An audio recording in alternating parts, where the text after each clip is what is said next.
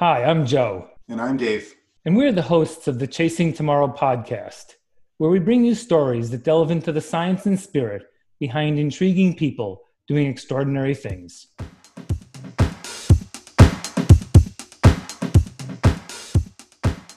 Welcome to the Chasing Tomorrow podcast. This week, it is episode 50.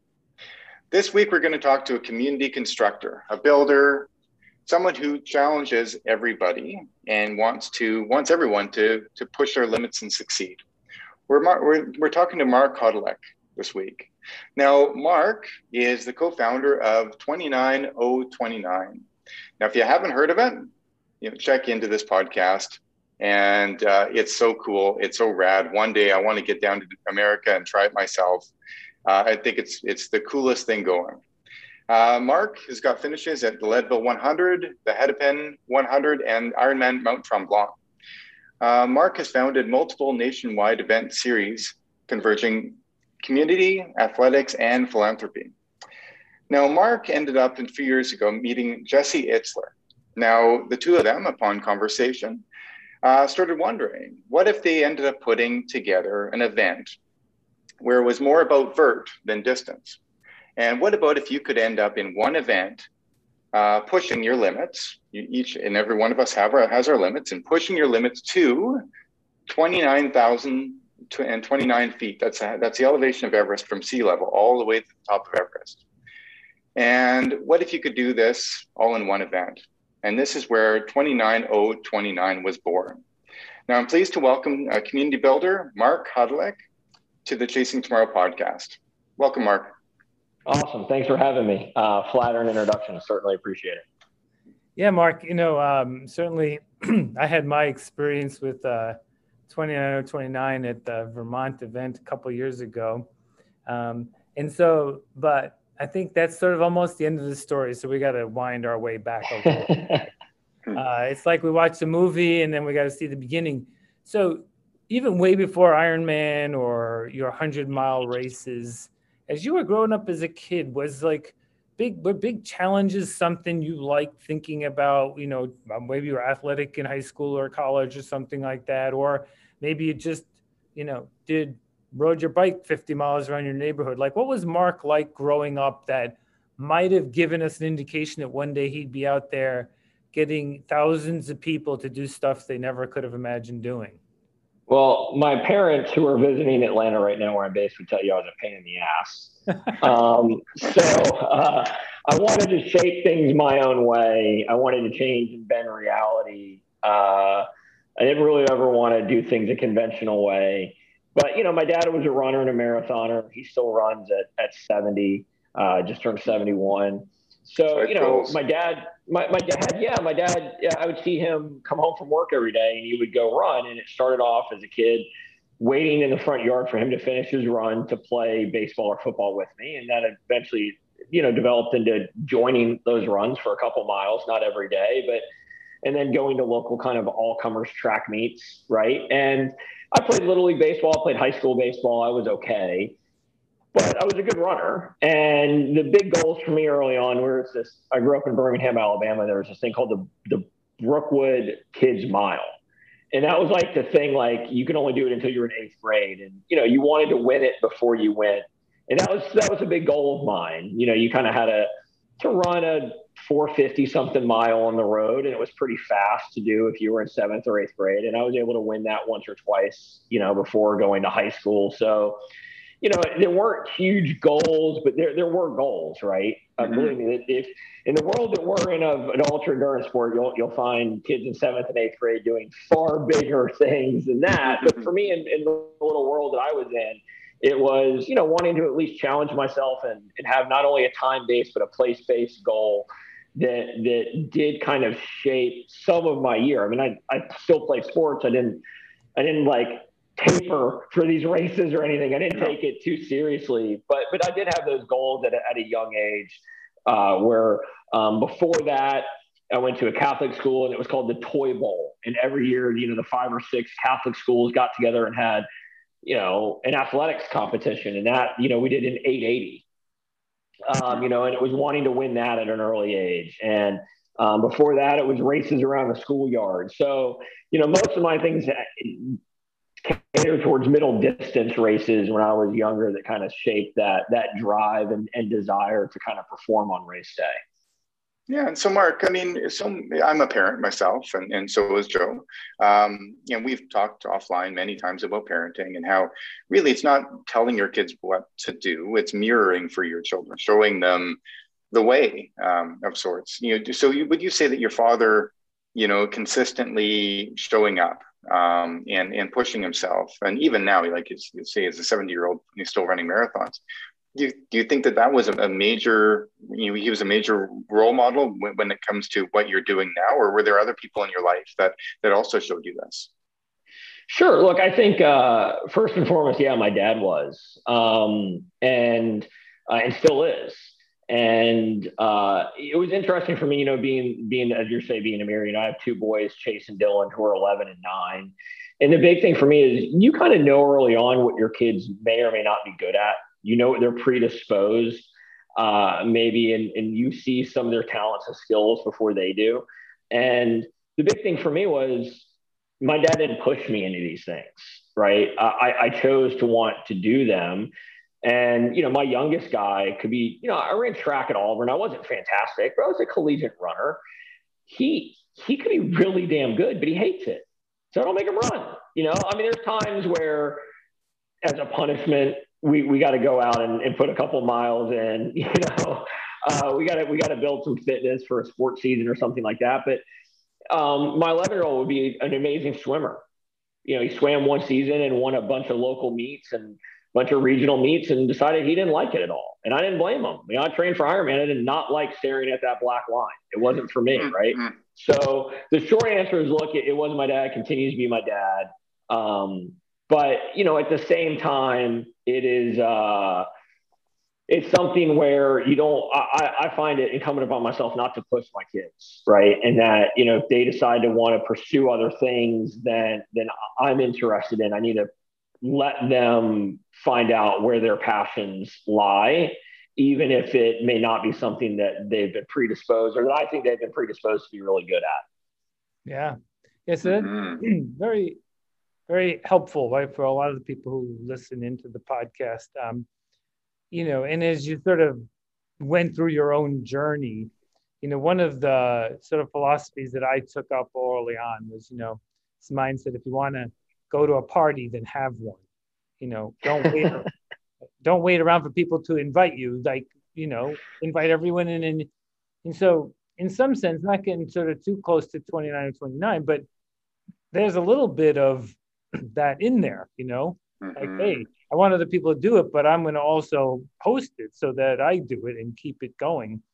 Let's talk a little bit about the transition. So, you're a good runner, you go do these kinds of events, and then, like, how does that bridge to this sort of idea that, others should come along on the journey? Because one thing about running, right, is it's rather solitary. A lot of these events we do, Ironman, very solitary.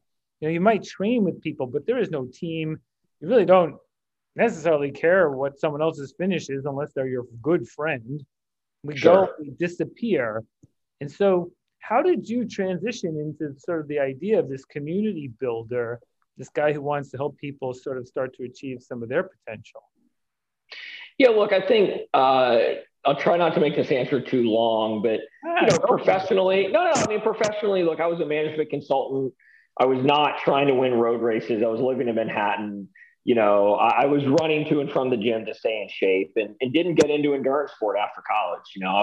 I had multiple stress fractures. It was kind of like, I want to do something other than run. And through my 20s and early 30s, running was just a way to stay in shape, running to and from the gym to lift weights and be fit. And to bridge the gap really was my oldest guy was 7 at the time. It's a little over 4 years ago. I had left being a management consultant. I had gotten into doing some live event production of nothing else other than, wanting to go to that party and having it myself. So I was organizing things that we did in college, like the Beer Mile, and I brought that across the entire country and entertained almost 100,000 people in 2014 and 2015. So did nationwide event series. at this event, the Wall Street Decathlon, that was raising millions of dollars for Memorial Sloan Kettering Cancer Center, which started off as a NFL combine, kind of meets the CrossFit Games for friends that worked on Wall Street that, I saw being very competitive and having arguments about who could do more dips or pull-ups. And I was like, I'll organize an event. And, that got to be really big and had some financial and professional success. But the main thing was philanthropic success. That was raising millions of dollars a year for pediatric cancer research. So some of those things I kind of fell into by being someone that would just take action. I'm a branding and marketing guy, so I was able to create cool concepts, but they were all built around community, right? The company that had BeerFit, which was ultimately unsuccessful, it was successful for a bit, but it was combining beer and running, which a lot of people were doing. I was just doing it under the guise of doing a beer mile, right? Because I thought that was cool in college when you did it at the end of the track season. And I saw people's eyes light up when I would tell them I can drink 4 beers and run a mile in less than 6 minutes. They'd be like, what?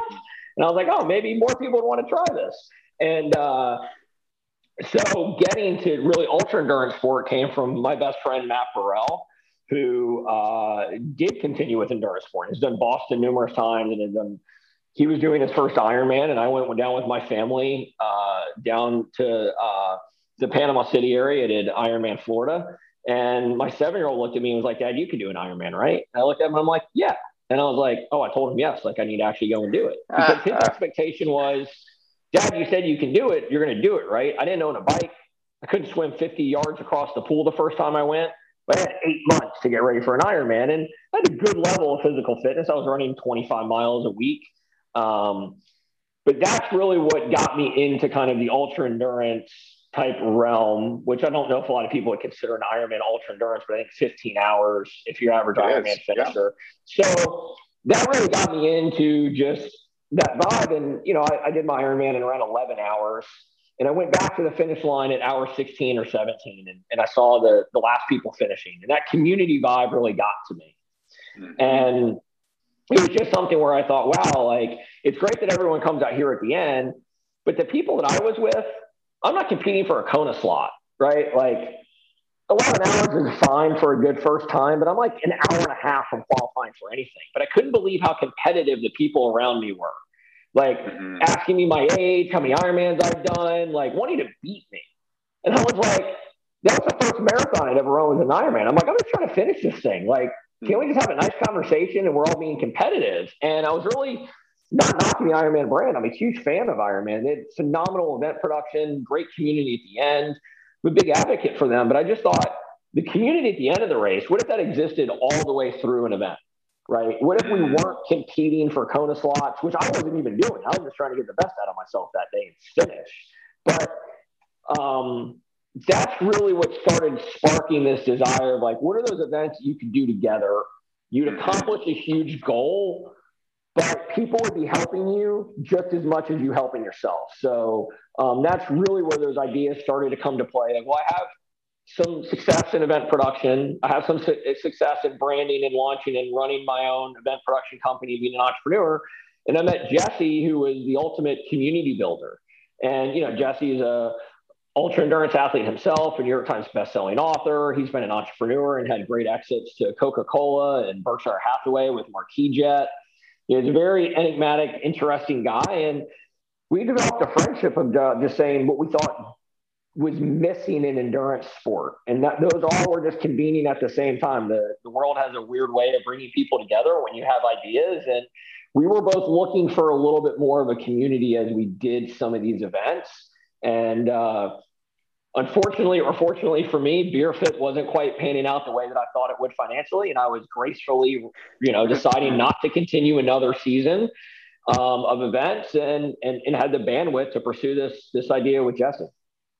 Well, I think, Mark, I think you hit the nail on the head, and I think you were kind of, working your way around something, is that in the last 15, 20 years, we used to see personal fulfillment and objectives as being very linear, like, running a marathon or completing an Ironman. But now we're seeing all these different events like your event popping up, and even the beer mile. I mean, when the beer mile first came up, I was just blown away that people could run that fast and drinking beer. Now, don't get me wrong, I love drinking beer and I love trying to run fast, but not doing the two together. They typically don't end well for me. But then we're seeing all these events like your event, where it really is about thinking outside the box, and that it's not a marathon finish, it's not an Ironman finish, it's not. And so talk us through the 29029 and some of your ideas, the community coming forward.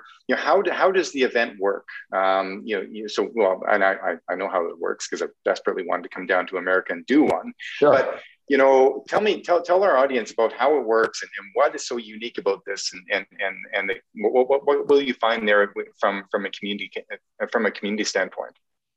Sure. I mean, look, the overall idea of 29029 was very simple.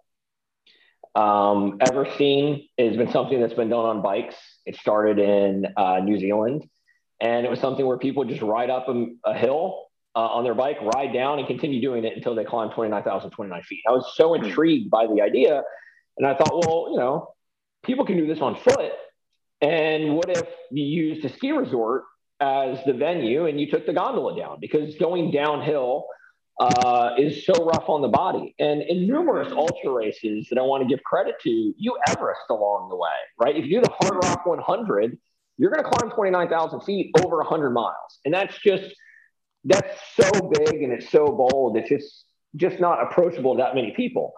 But if you think about what is the biggest thing you could do, for most people, it's climb Mount Everest. If you just think about what's the biggest thing you could do on Earth, it's climb the tallest mountain on Earth. And so the marketing story, and I believe inherently we all want a story to tell. Why do most people do an Ironman? So for a year, 2, 3 years, they can tell their friends and family, I'm training for an Ironman, right? I mean, legitimately, you're doing it for yourself, but part of why you're doing it is to tell the story. Yeah, Yeah, innately, we all want a good story to tell. And what if you said, hey, I'm going to climb the vertical height of Mount Everest in a weekend? And, Jesse and I had linked up early on with our friend Colin O'Brady, who is a world record holder for the 7 summits, who had summited Everest before, and thought, well, he brings some credibility to what we're doing. And we all kind of started tossing around this idea. And it's really what the weekend is you have 36 hours to hike up a mountain and take the gondola down at your own pace. It's self-scored. You take this triangle logo that's on a cattle brand and burn it into a wood board. There's no chip timing. The only timing is a 36-hour clock that ticks from 36 hours down to 1 second. And that's the allotted time that you have at your own pace to hike up, take the gondola down, and continue to repeat until you climb 29,029 feet. So, look, to me, when I did Leadville, there were 4 people that were racing Leadville. Legitimately at the start line, there were probably 3 to 4 people that had a legitimate chance of winning that race. The other 700 of us were just trying to finish. And it was true community on the trail. You're having real conversations, you're creating real bonds with people, but it's in a pretty trying scenario, right? Because you're in the middle of nowhere and you do meet interesting people, but then you never get a chance to reconnect with them. And the idea of community of 29029 was you have one base camp. You're hiking the same trail again and again. And Joe may have good moments while I'm having a bad moment. He can stop and talk to me. And later on, that can be flipped and we can see each other again. And that ability to be spending that much time in such a condensed area while you're tackling something so physically and mentally taxing just creates a vulnerability that exists in so few places. And that brings out authenticity in people. And when you strip out all of the, I'm a CEO, I'm a founder, I'm an Ironman, here's my things. And it's just like, I'm Dave, right? And I'm tired, right? You build real bonds with people because the walls are gone and you're just being your most, I think, the truest version of yourself. And I can't sit here and tell you 4 years after we created it that we sat down and were like, we're going to create an event where you find the truest version of yourself. And others in the community showcase the best of humanity. But that's what it became. And I think it honestly became that because we had a really good format. We got a little bit lucky that the format has drawn in such great people. And then we've really held it really tight. And, as your podcast host can share with you, we really, truly care more about the customer than anything else. Mm-hmm. And long term, that creates enterprise value, that creates profitability. Those things come.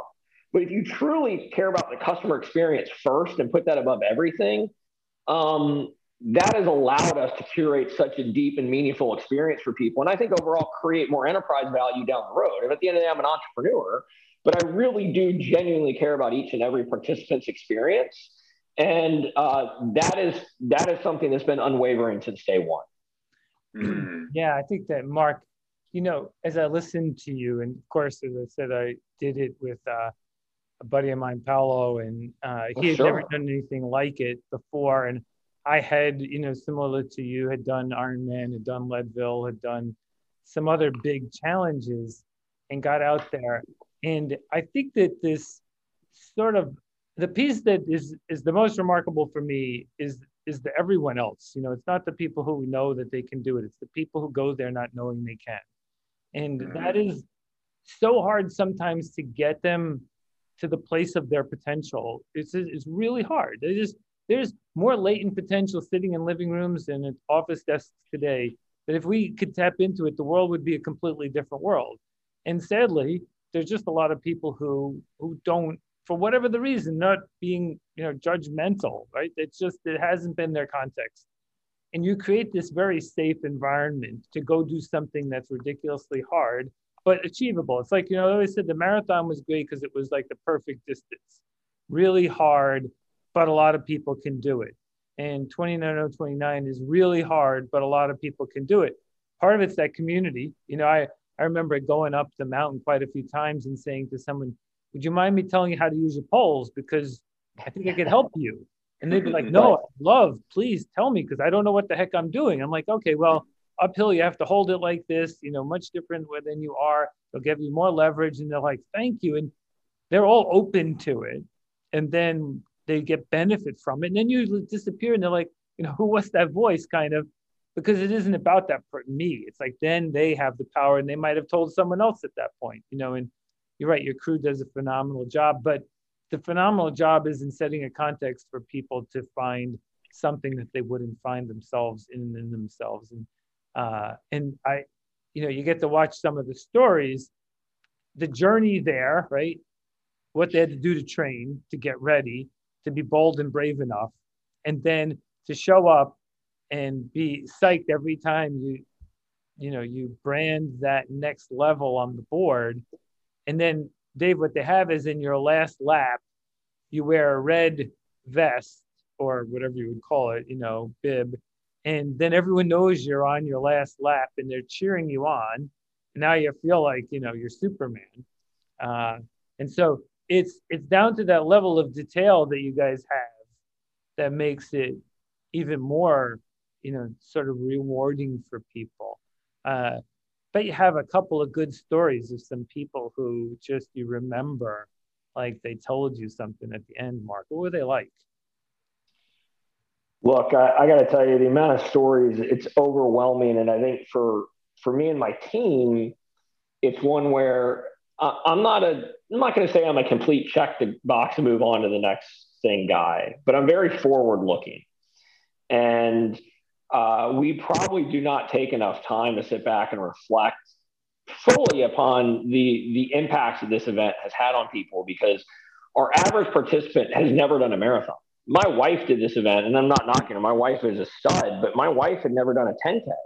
She ran her first 6 mile or longer distance in training for this event. So, to be able to take something on like that and be vulnerable and not know how it's going to work. And to feel comfortable taking that kind of risk of failure, right? That's where a lot of people, they're just scared to fail. And I appreciate you saying that we've created a safe environment. So the stories that stick out to me the most are, Jason Canaris is a gentleman that has come down from Toronto numerous times. And the first time he came to our Utah event, his goal was to climb once.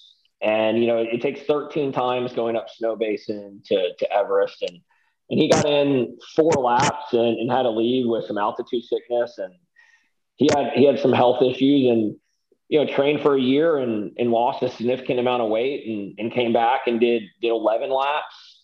and F13, and Jason's going to get his red bib this year. I fully believe Jason's going to finish, but it's feeling that support in the community and making that type of lifestyle shift, but also coming to an event where he knew he wasn't going to finish year one. And I try to put myself in that position of, would I have ever towed the line at Leadville knowing I probably wasn't going to make it past 12 miles or 15 miles? No way.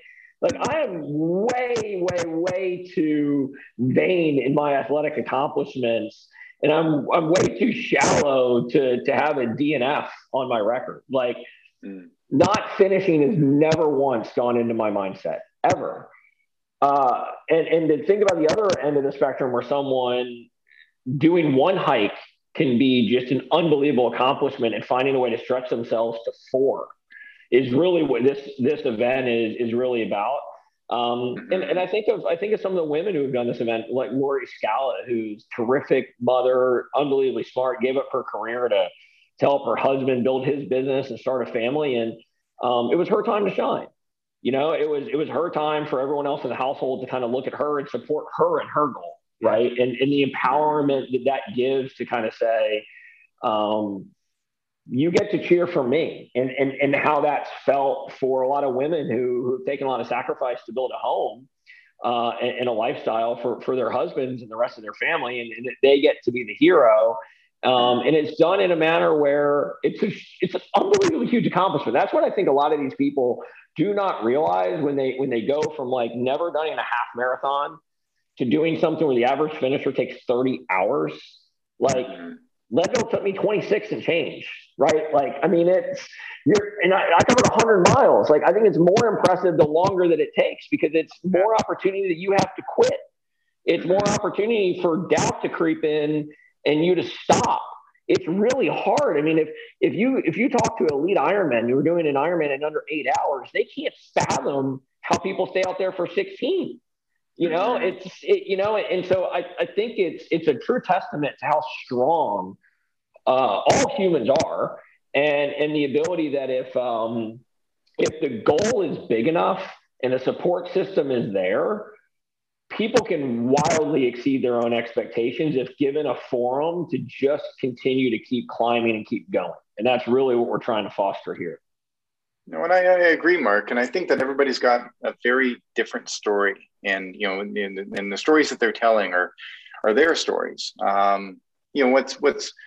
What's so cool about your event, and maybe the only real comparison that I could end up bringing up right now is a story that I have with Big's Backyard. Is down in Tennessee, Lazarus Lake puts on this great event, basically 4.18 miles every hour until you can't. And it's so cool because he puts on this event and he does things like Barkley marathons, and so he's a lot like you, Mark, where he's very curious, and he puts on these events and sits back and then watches. And it's so fun to sit and watch him watching. And I had one really intimate experience with him.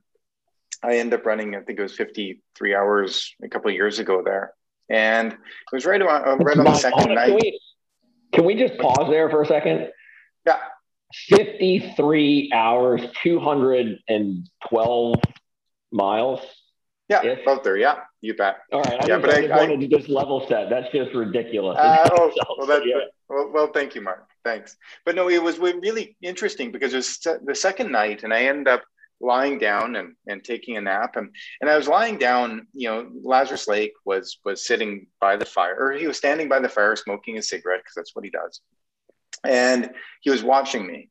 And as I lie down and I, close my eyes, he was standing there watching me. And then when I woke up about 10 minutes later, I opened my eyes, and Lazarus hasn't moved except for his cigarette was gone.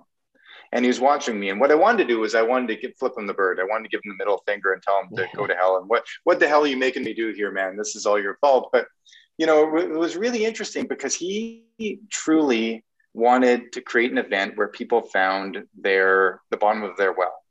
What was going to run out first? The bottom of the well?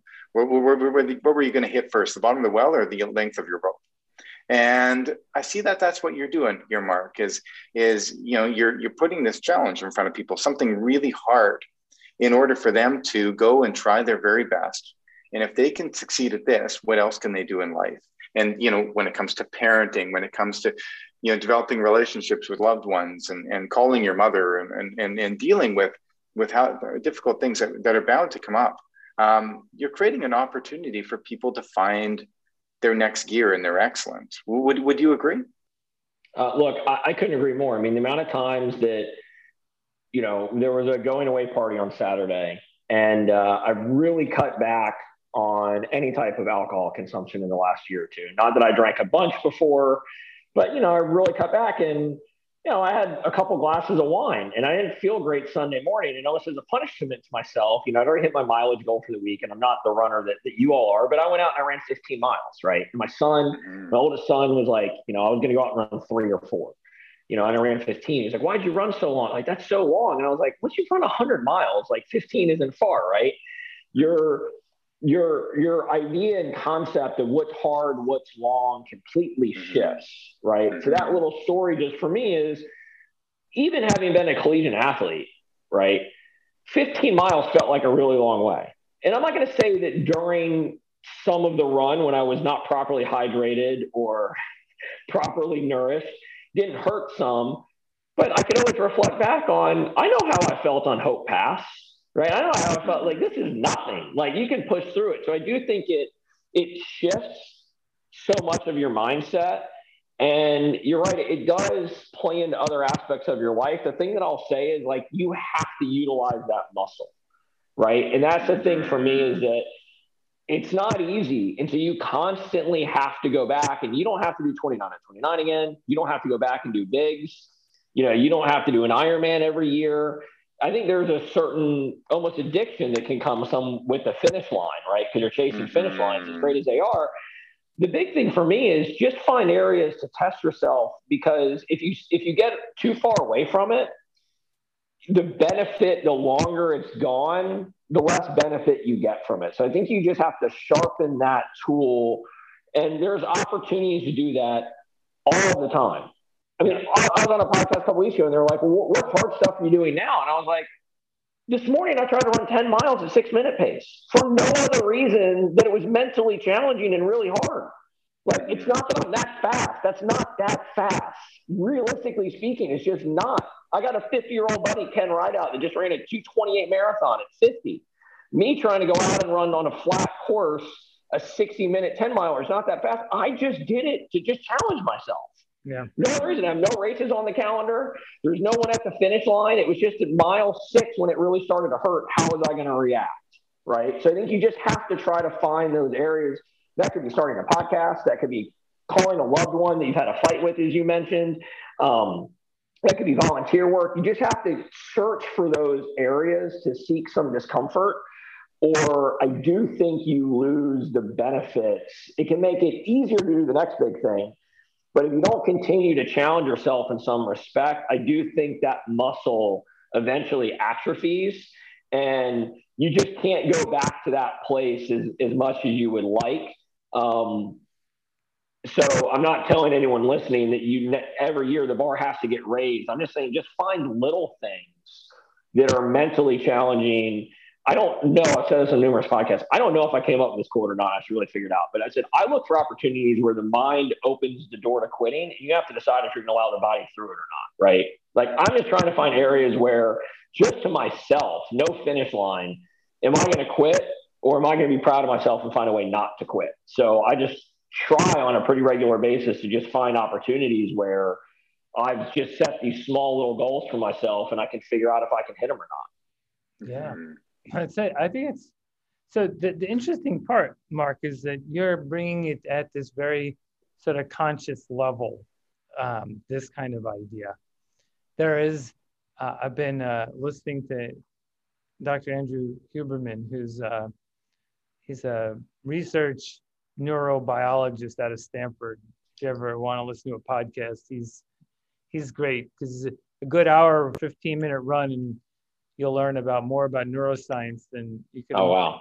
And he feels obligated to share it, because he says, his research is funded by our tax dollars. So I'm like, oh, good, I can get something taxes I pay. But what's interesting that there's a biology that you're sort of intersecting with your Venn diagram here on that sort of consciousness level saying, I want to run through a door to find out whether my body will quit or not. And then there's the neurobiology that actually is the validator. It's the reason why that actually works. But we don't have a very good understanding of it. But that the human body brain system works when it's used, not when it's not. One of my favorite blog posts I ever wrote was about, the rusty swing set.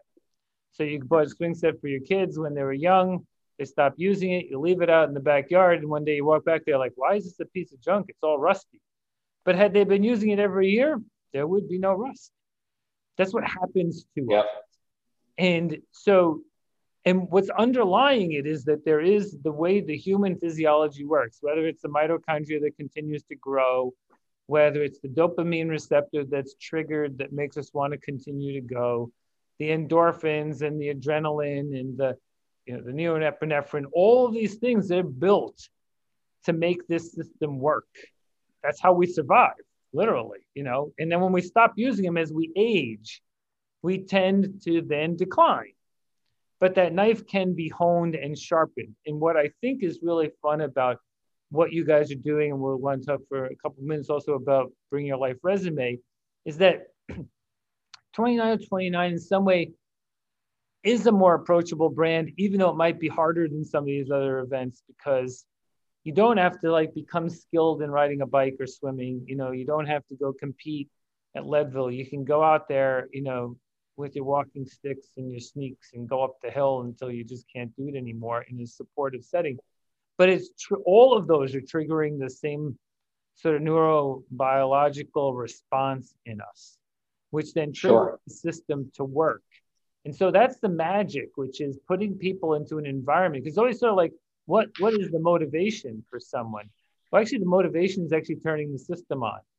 Because once the system's on, then it works, and it works to our favor. Because then you're like, well, why is Mark going to run 6-minute miles? Because his system is working, and it needs to be satisfied. And it's that simple. But when you turn it off and sit there and just, drink water and watch Netflix, it's not used. And so it never really then achieves. So anyway, long sort of preamble into this sort of like what you guys are digging into is really important. But you're doing it at that conscious level, having the biology support it.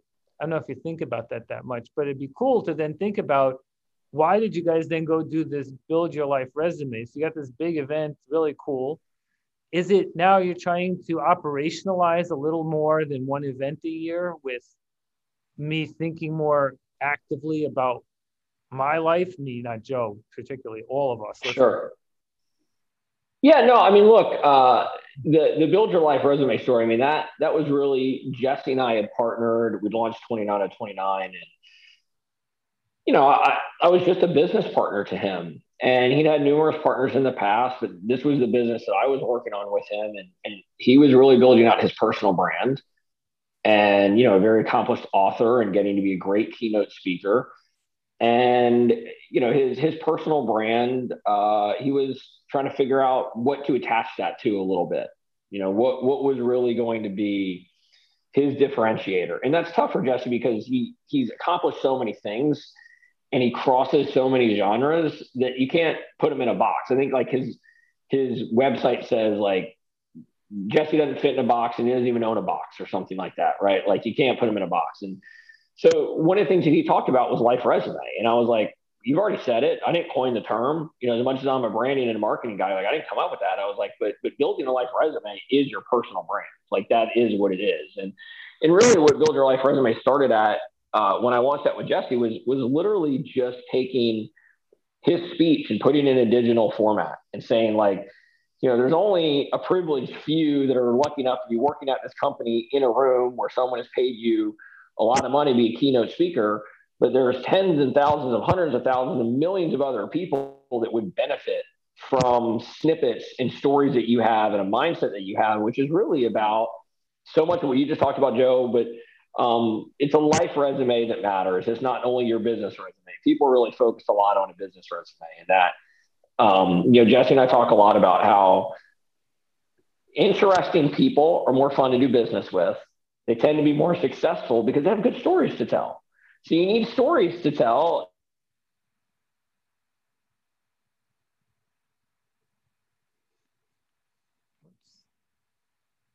No, I think we lost Mark. Hold on, Mark. We lost you there for a little bit. Hold on. Oh, I'm sorry. No, it's No, it's okay. We can cut that. You were just saying that people are more fun who have stories to tell. Yeah. So, you want to be around interesting people. And there's those stories Jesse always talks about. There's stories and those experiences that we have that happen to all of us, right? We all remember, unfortunately, 9/11, right? You can remember certain events that they happen to you and you react. And then there's moments that you go out and create. And 29 and 29 is one of those moments that people will go out and create. They'll remember that moment they put on the red bib for the rest of their life, right? They'll remember because they were so present every conversation going up the mountain, right? You remember facial expressions. You'll remember smells. There's a lot of science behind that. And it's because you're so connected to that moment. You wanted it for so long. And so the idea behind Build Your Life Resume is really, I hate to say it's nothing more than this, but it was really taking a lot of Jesse's thoughts and teachings and bringing them in a much more digestible manner in a digital format. So, they operate as separate companies, but they're built around the idea that we all have stories to tell, and it's better to go out and create your own story. And that's what's more interesting than I grew this business unit from 50 million to 100 million. That's great in one aspect of your life. But I think it shows a lot more when you kind of take on these challenges, take interesting trips with your kids, learn a new language. That's the stuff that I want to have on my life resume. There's stuff from my business that'll be on there, but that's just one pocket of what makes up each of us. Yeah, Mark, one of the beautiful things about your event and building your life's resume, and I love that, is there's many different ways to do that, through family and through business and on and so forth. But the beautiful thing about 29029 is it's nothing more than effort. It's nothing more than just putting your boots to the ground and working hard. And then, it's not that if, there's going to be a moment in time that you're going to want to quit. It's how many of those are going to come up and how do you circumnavigate those? Sit with those thoughts for a while, come to understand them and then break through. I think that's one of the things, it's one of the really significant missing pieces in our world in 2021 is, we sit around and complain about, what's difficult and challenging and painful, all the while we're walking through a grocery store with 20,000 food items. You didn't need to hunt, gather, grow, or prepare. Like we live very softly and very comfortably. And I think that people are looking for opportunity to seek discomfort and to seek something that's hard. And is that the typical demographic of the person that comes out to your races? Yeah, look, without a doubt, I agree with so much of what you just said. I think that we both now said seeking discomfort, right? Which is interesting. There were a few other ideas that Jesse and I've had and we'll be implementing at some point in the future. And, I like the term unsettled, right? The unsettled. You're looking for people that don't want to settle. 29 and 29 is this interesting mix of, yes, people want to take on something hard, but there's a lot of hard stuff you can go and do, right? So not to push back, but Ironman is really hard. Qualifying for Boston is really hard. Like there's a lot of you can go do rim to rim, right? You don't have to pay a race director. There's a lot of great stuff out there to do that's hard. We wanted something that you would get all the benefits of doing something really hard, have an amazing story to tell, but really have end-to-end support all along the way. Because what I found was when I signed up for Leadville, I had no idea what the hell to do next. I didn't own a hydration pack. I didn't have hiking poles. I didn't have a coach. I didn't know anyone who'd run 100 miles. I didn't know where the hell to start, right? I didn't know what to eat, how to fuel. So the idea behind 29 and 29 was like, trust us, right? It's a big step of trust, but we have some of the best coaches. We have some of the best products. We have training programs for you. We make it turnkey. And yes, there's a business reason behind that, but the main reason is to make the upsell front easy, the sale up front easier. Just take out all of the challenges from a decision-making process and say, we got you covered in each one of these buckets. It's still going to be really hard. But if you get to the event and you have an issue, we have massage therapists on call. We have physios on call. We have, Normatec, boots, and, you have everything. So you get those comforts to where you feel like you're fully supported in achieving your goal and not just like pushed out the window of an airplane and you got to, build your parachute on the way down, right? So it's, these other events are awesome, but they're too intimidating to the majority of the population. And I don't mind saying that, like, we're a great bridge from I want to do something really hard, but I want someone to hold my hand along the way because I'm not quite ready to figure this all out by myself. And that decision fatigue that's real in a lot of other events, we wanted to remove from people. And then we really wanted to just have an awesome experience for people to where they just couldn't walk away and say, man, they should have invested in this or they should have done this. And it was really just to say, how would the Four Seasons, how would a Rosewood host an endurance event? What would they do to where every touch point on the customer has been very thoughtfully executed and done in a seamless manner? And so you just look at some of those best brands in hospitality and say, how do they do things and how can we translate those learnings into an ultra endurance event? So people who are used to traveling to those properties or people who are maybe unaccustomed to endurance sport will feel very comfortable and I don't want to use the word pampered, but cared for when they're at an event and not feel like they're on their own. Yeah, that is a really interesting, there's so much dynamic to that. There's one, which is each of us as we move along on our own journey and have the experiences, sort of have an obligation to support others, right? And one of the things that I'm sure we all run into is someone says, oh, Mark, I can't run with you. You're too fast. And you're like, no, you don't understand. I want to run your speed when I'm with you. Sure. Yeah, exactly. Like I'll run fast or, right. But I'm not ever going to try but you guys sort of neuter that point, right? Because it isn't a race against anyone else and they don't find that really fast person who they're competing against. That's brilliant. I think that it's a permission opportunity that often we don't give ourselves to go try to do something in a safe world, right? That's better than that. But one other thing I just wanted to touch on, you struck a chord with I've worked on this sort of brand myself for 25 years. Like if you were to meet someone who knew me 25 years ago, they'd probably say the same exact thing. Like, oh yeah, and he wears a black shirt and runs in sneakers and whatever it is. But one of the things that I realized in this supportive mode was that you can do it more broadly than just for yourself. And one thing when my kids were growing up, my oldest was 8. We decided we were going to visit all 50 states by the time she turned 18. It's going to be this long-term family journey. Not many people go see all 50 states. I think it's like 0.25% of Americans do that. You'd have to do a lot of work and planning, but it would be fun, and it's a long, like the benefit of learning endurance is it's what life is, right? It's an endurance event itself. But then think of the stories that can be told from all participants who go on a journey. And then you start to build your own storylines. And I think that there is stuff that outside of what we do that can be constructed in similar ways. Let's go visit more of the national parks than other people. Let's do something. Everyone is sitting around their dinner table or driving in their car listening to the podcast. Use some of your time just to dream up your version of 29029 and do that. And then if you want supported events, go do them. But we can do both because that's one time in the year. We got all this other time in between that we should be doing something. And that's where I like the Build Your Life resume is more than a bridge. It's the life part, right? It is consciously thinking each year, like, okay, what's this year about?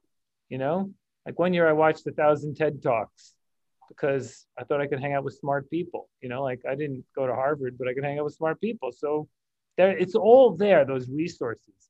And that's what I like about what you guys are doing is you tap into those resources when people might not have the imagination and then you normalize the imagination and make it accessible, and then they can come on the journeys, because that's easier than having to do all that other thinking. So, like, how do you think about, the evolution of what you guys are doing, with the success this year? You have you have 3 locations for 29029 coming up, right? Yeah, we have 3 locations and 4 events. Actually, we're doing back-to-back weekends in Utah. So we're doing Sun Valley, Idaho, in just under a month, and that'll be an amazing reunion of sorts, because we had a lot of people who were signed up last year, and we had to postpone the event. And those that needed refunds got them, and those that stayed on for the journey really have a unique story to tell, right? Because they had to train for an event. It got removed from them. It got taken away from them, as we all had a lot of things taken away from us last year. And then they had to renew that commitment this year. So I think that reunion that's going to take place on the mountain is going to be fantastic. Then we're at Snow Basin, Utah, and Idaho for back-to-back weekends at the end of August. And then we're back to the original location in October, where you did back up in Vermont at Stratton Mountain. So that's exciting for us in this calendar year. I think one of the things that I'm challenging myself and my team and my partners with is kind of what's next for us, right? And holding this brand very close, it's thinking about, interesting to think about partners and what type of partners. We've never had any sponsors. We've never made any revenue from sponsors. My previous business, most profitability was only made from sponsorship. So it's been a completely different business model. But what partners could improve part of the training, part of the content that's delivered ahead of time, from nutrition and mindset? So that's been a focus. The price point is unapproachable to a lot of people, although it's a heavily catered experience, and it includes a lot. Over a $4,000 ticket, no matter what's inclusive in it, does exclude a lot of people. So how can we take the same type of experience and maybe not make it last 36 hours? Maybe not provide as much support, but still allow people to try something really hard with the way that we want to approach and execute events. So it's just thinking a lot about that. And then the opposite side is we've opened the door for a lot of people, and they've said, oh, wait, if I can be on my feet for 30 hours, maybe I can do a 50 miler. Maybe I can do a 100 miler. And I'm encouraging those. But is there anywhere where we want to play in that conversation with the way that we would organize those races and challenges, to where maybe it's not vertical feet, but it's the same type of utilizing what I would say what are our core competencies, right? We care about the customer through and through. We're really thoughtful about the story that you're telling, and giving you every access and resource to really champion your success by having one party be in control of your entire journey.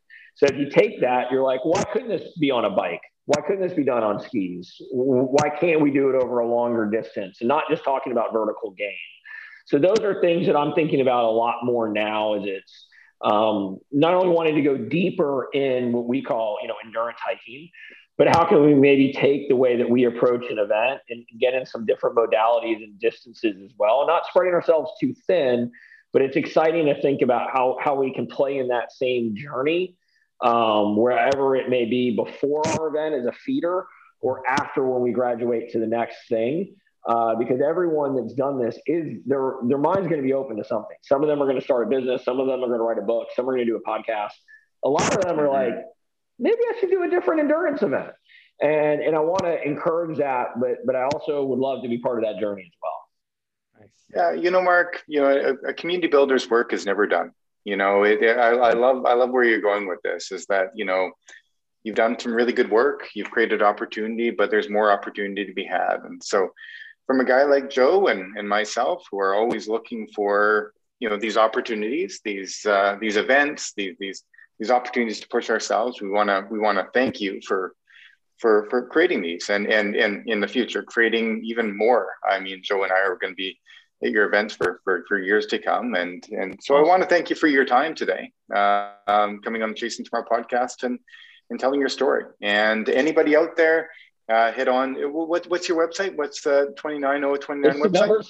Yeah, it's literally the number 29029 to 29,029 feet, and then Everesting, EVERESTING.com. If you do just type in the number 29029 in Google, or the number of results, so that's probably the easiest way to get there.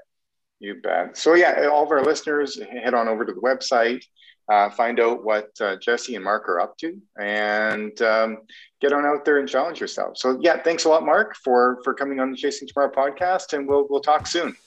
Thanks, Mark. Dave, Joe, it's been a real pleasure. Thanks so much, guys. Really appreciate it. See ya.